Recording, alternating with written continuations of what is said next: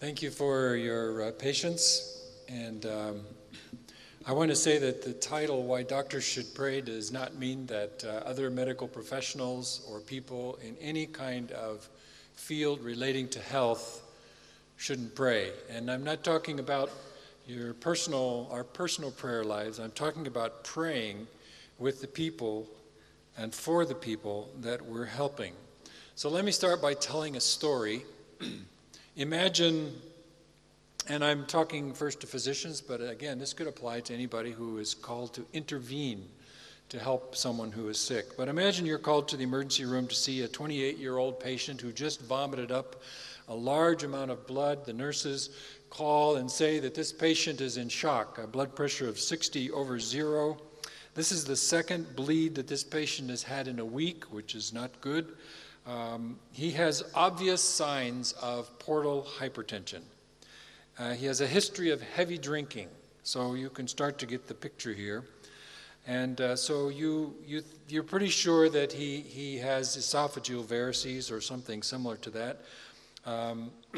You resuscitate the patient with intravenous fluids and order 4 units of blood, and gradually he starts to improve. His blood pressure comes up, and he stabilizes. And so at that point now you explain your diagnosis to the young man and to the family, which is very worried. They're there in the emergency room biting their nails. And you explain that you're going to need to find out why he's bleeding. You've asked all the questions for the history, and now you're kind of telling him, and you're telling the family members your treatment plan. And you say, we need to do an upper endoscopy, see what the situation is. It could be a number of different things. It's possible that we could do something if there's bleeding, esophageal varices. You explain what that is to the patients, and they get more and more anxious as you talk. And finally, you tell them, in answer to their questions, that the situation is very serious. Now, they probably knew that before, but hearing it from you, they really are anxious now, and they're worried now that their son or the patient himself is worried that maybe he might not get out of the hospital alive. And so you reassure them as best as you can, and you say, you explain that this is probably going to cost about $100, the upper endoscopy, and that makes things a little worse for them. And so. But finally they say, okay, doctor, do whatever you need to do, and they're very anxious. And so you write some orders, and you head back to the operating room to do another case while the nurses get ready and everybody in the endoscopy room gets ready for your case. You have just demonstrated to the patient and to the family that you are a well-trained doctor, perhaps nicer than most. The patient's problem is serious, but there are some things you can do to help. The patient and his family should have complete confidence in you and your treatment plan. And so far, God doesn't need anybody, nobody needs God to do anything. Was that what you wanted to convey to the patient? I assume that if you're here at this conference, that is not what you wanted to convey to this patient. And so let's try that again, okay? Let's try it a little bit different way.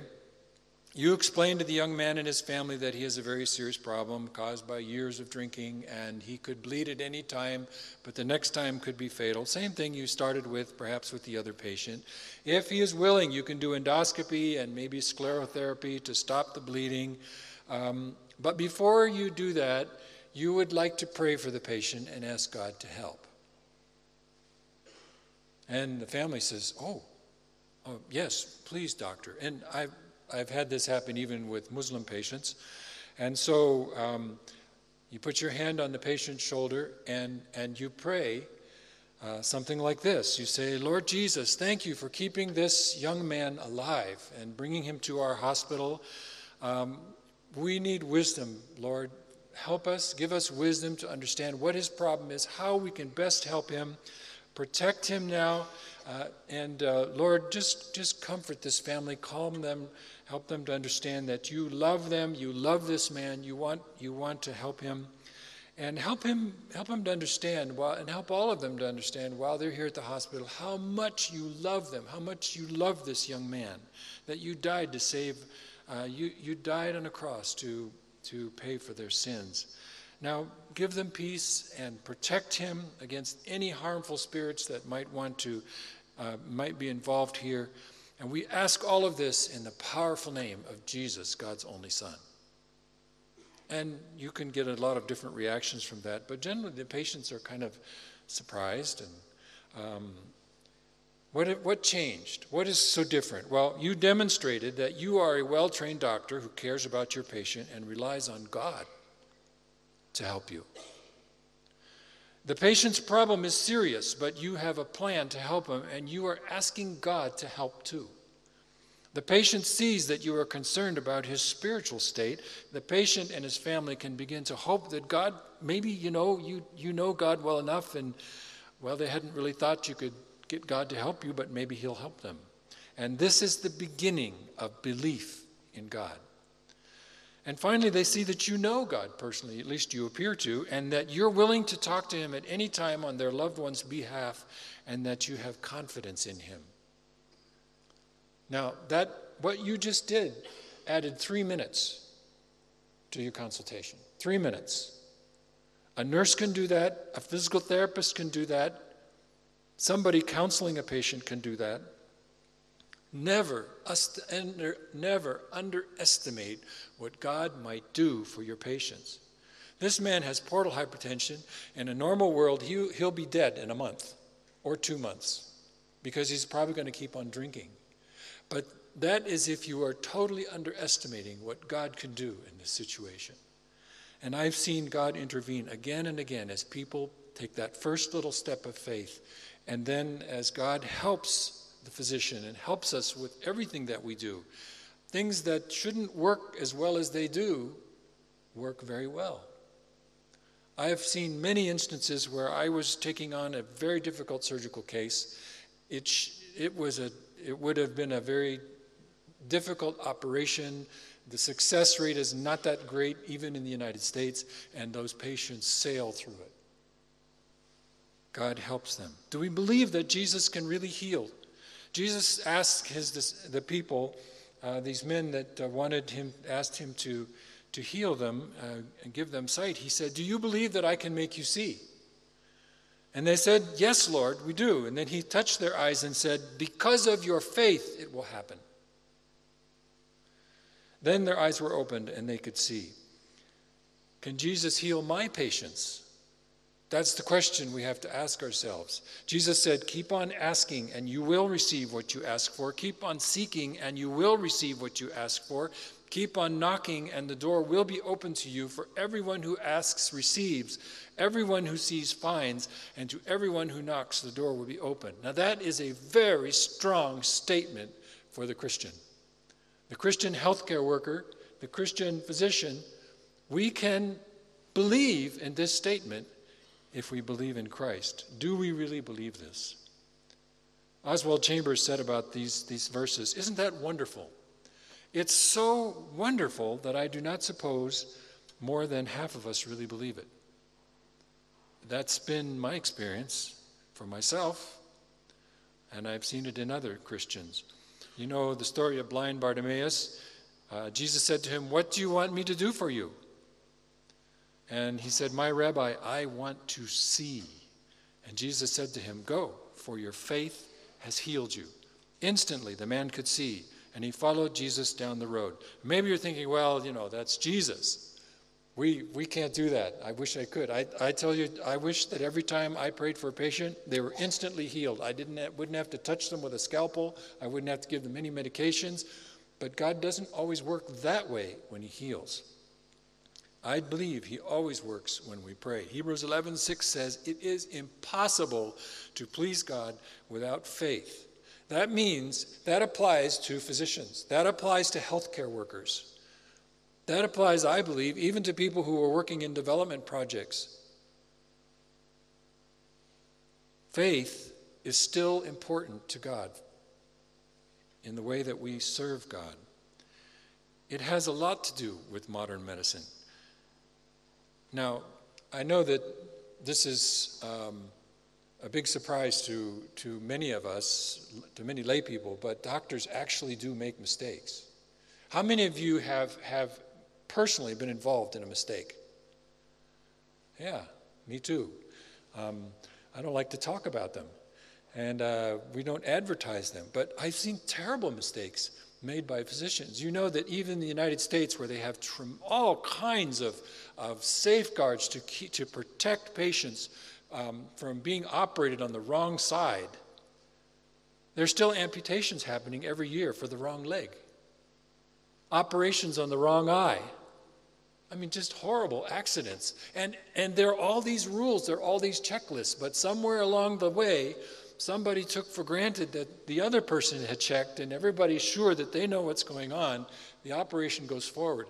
A horrible mistake is made.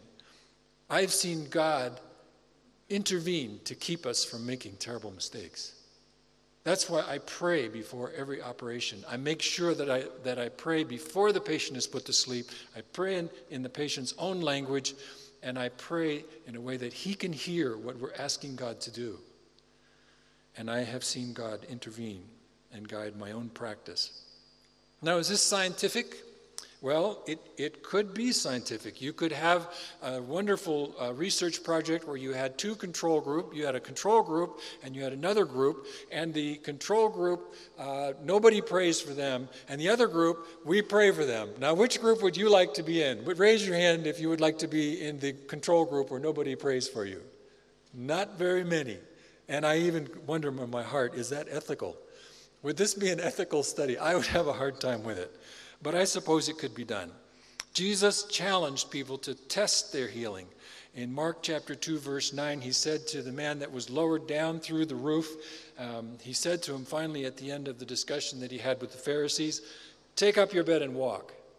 Now, what do you think would have happened if that young man had said, "But Jesus, I'm paralyzed. I can't walk"? He had to try. He had to make the effort. And as he did, he was able to walk. And you've heard stories like that even of modern day healings. I wish that every time I said to somebody, and I prayed for somebody, that I could say, "Take up your bed and walk," and he would walk. I confess that it's rare that I've done something like that. And I've never seen it happen, but I have seen God heal, and I'll share one of those stories. Does God heal with doctors? Absolutely. God heals. But he does not heal if we do not ask. He doesn't heal every time instantaneously. When we ask him to heal our patients, he may work in other ways. But if we don't ask, he will not help. If we don't ask, he will not help. And that is why prayer, that is why doctors and nurses and those intervening in health need to pray for their patients. God wants to partner with us. He does not want to heal sick people without us. He wants to partner with us. And I've already mentioned, if we don't ask, that we shouldn't expect God to help. We have to help our patients believe in God. And we do that not just by talking to them about how wonderful God is, but by praying with them, praying for them. I had a patient about maybe 15 years ago. This mother came to me, and this boy had, a young boy about 8 years old. You could see his abdomen was distended, examined him. You could feel tumors in there. He had lymph nodes everywhere. And so we took a biopsy, and we did an ultrasound. He had tumors in his liver. He had tumors in his spleen. And the biopsy showed us that he had a serious lymphoma. It was not Burkitt's lymphoma. It was not one that we could really treat. And so when I gave the mother this information in our clinic in the office, I gave her the bad news, and she began to cry. And I said to her, I can send you for chemotherapy to the capital city. I have some contacts there. Unfortunately, they're going to charge, but that it would help your son maybe. And she said, "Doctor, I don't have any money to go to this. I can't even pay to get to the city. And then for all this other treatment, I don't know anybody there. I don't know where we would stay. I'm just going to take him home to die." I said, "Well, there's one other thing let me tell you about." I said, And this woman, she had, our chaplains had talked to her about the Lord, and she had heard the gospel. She had decided, she wasn't ready to do that, believe in this Jesus. But I said to her, could I just tell you this? Jesus is able to heal. And I said, I'm willing to pray for your son, but you have to believe that Jesus is willing to heal your son. Do you believe? You heard about Jesus earlier today. Do you believe that Jesus can heal your son? And she kind of took a deep breath and she said, yes. I said, do you want me to pray for your son? She said, yes. And so then I took a deep breath because I thought, oh boy, I hate to disappoint people.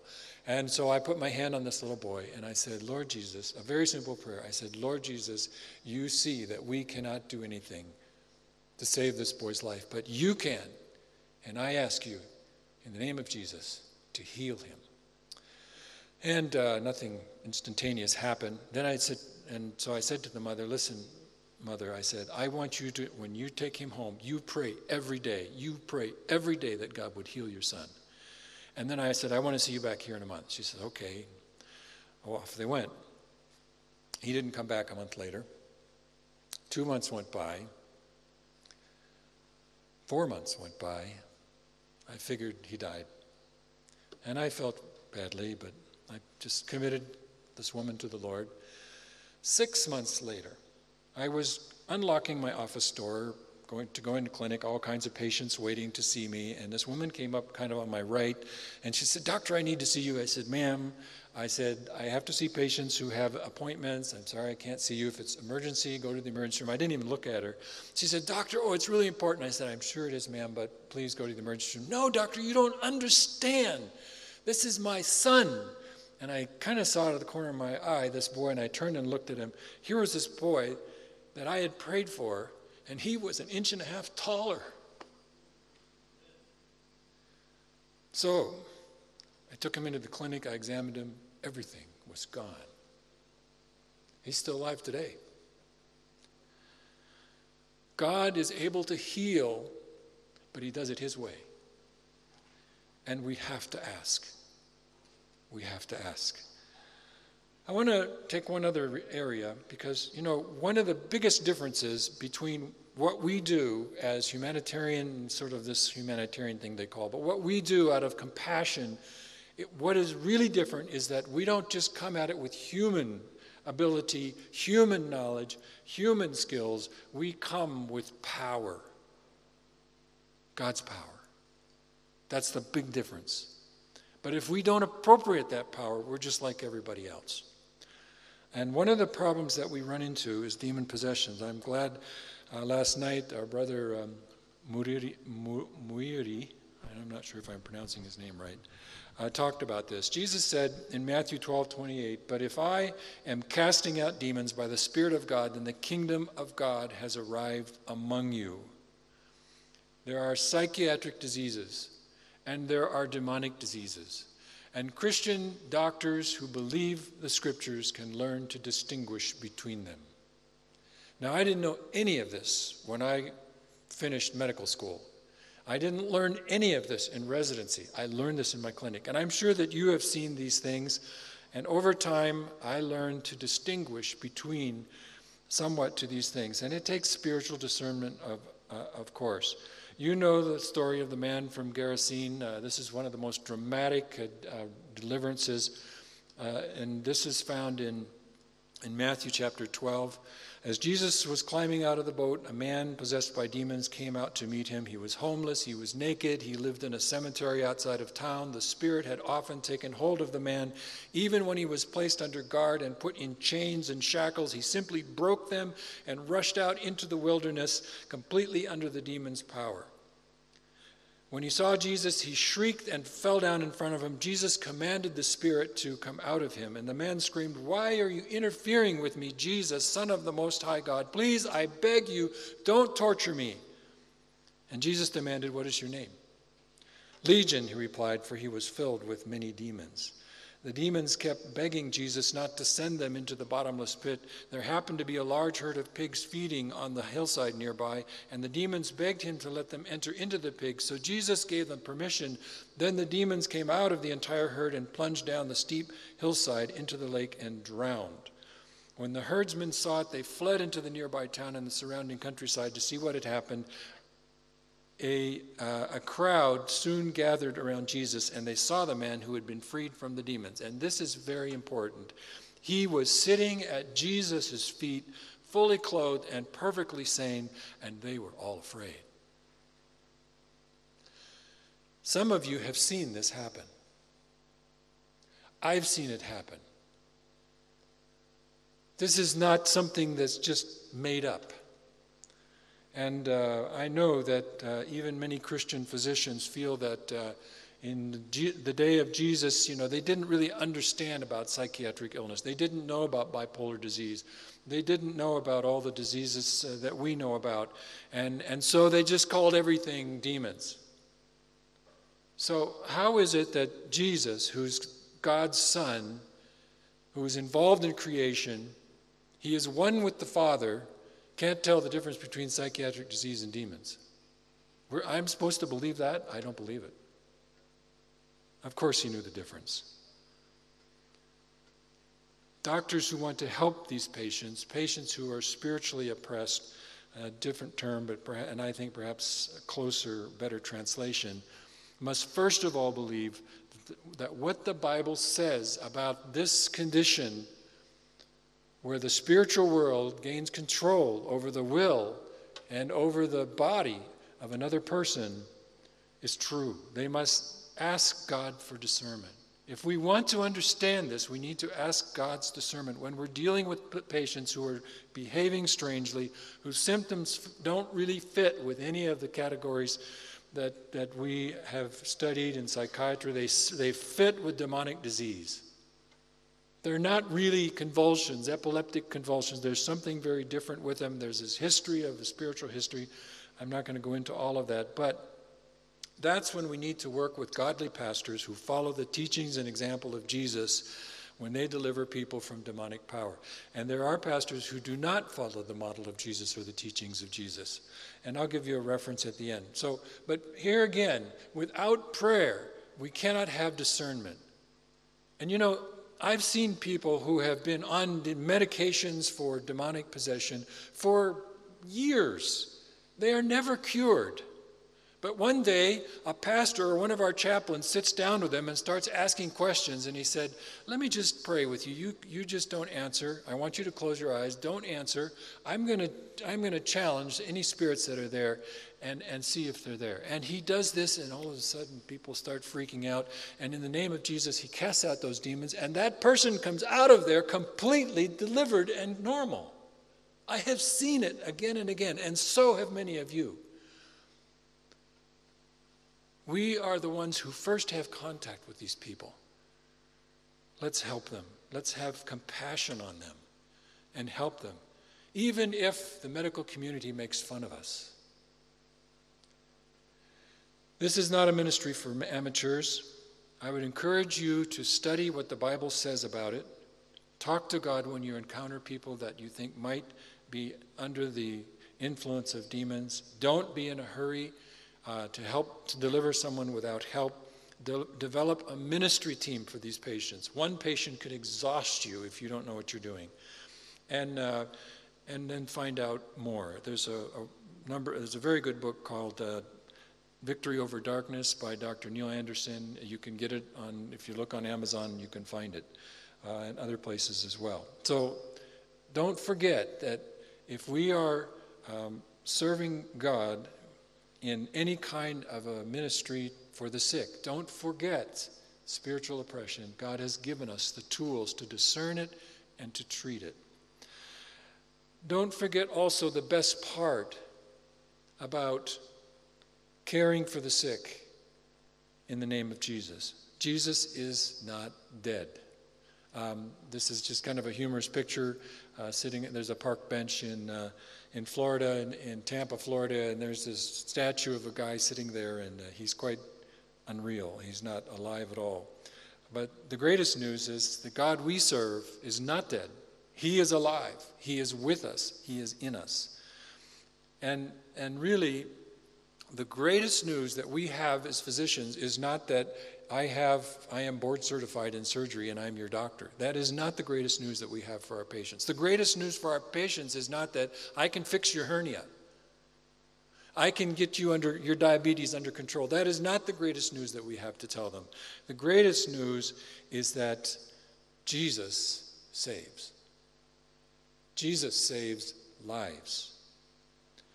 God has not called us just to heal people through medicine and prayer and then leave them in their sin, but to tell them about Jesus. Praying for your patients will often open the door to telling them about Jesus and his love. And without the gospel, our healing is only temporary. We do not save lives. We prolong lives. Only Jesus saves lives. And as you know, everyone in this planet is going to die, no matter how good the doctor is. I don't care how many degrees you have, you cannot keep your patient alive forever. So don't leave Jesus outside the ward. He's the greatest resource you will have. Now this is not easy to do for us who are trained in secular medical schools, trained in secular specialty programs, trained in secular nursing schools. We're not trained after we talk to a patient and tell them what our plan is for them and what we think the problem is. We're not trained to stop and say, "Sister, can I pray for you in the name of Jesus?" It's very hard to learn as a discipline, but I want to tell you that if you will start doing it, that God will bless you and your patients will too. So just in summary, and then I want to leave time for a discussion, when you don't pray with your patients, you're communicating something to them. You're communicating that I'm it. You can have confidence in me. But when you do pray, it's totally different. You're communicating that you are working with God and that they don't just have to hope in you, they can hope in someone who has much greater power. So when you pray, you bring God into your patient's life. Never underestimate what God can do for your patient. Your faith can produce faith in others. Faith heals. Without it, you cannot please God. God loves to partner with faith-filled doctors, even to cure demonic disease. And don't forget the best part. Jesus doesn't just heal, he saves. And when he saves, it's forever.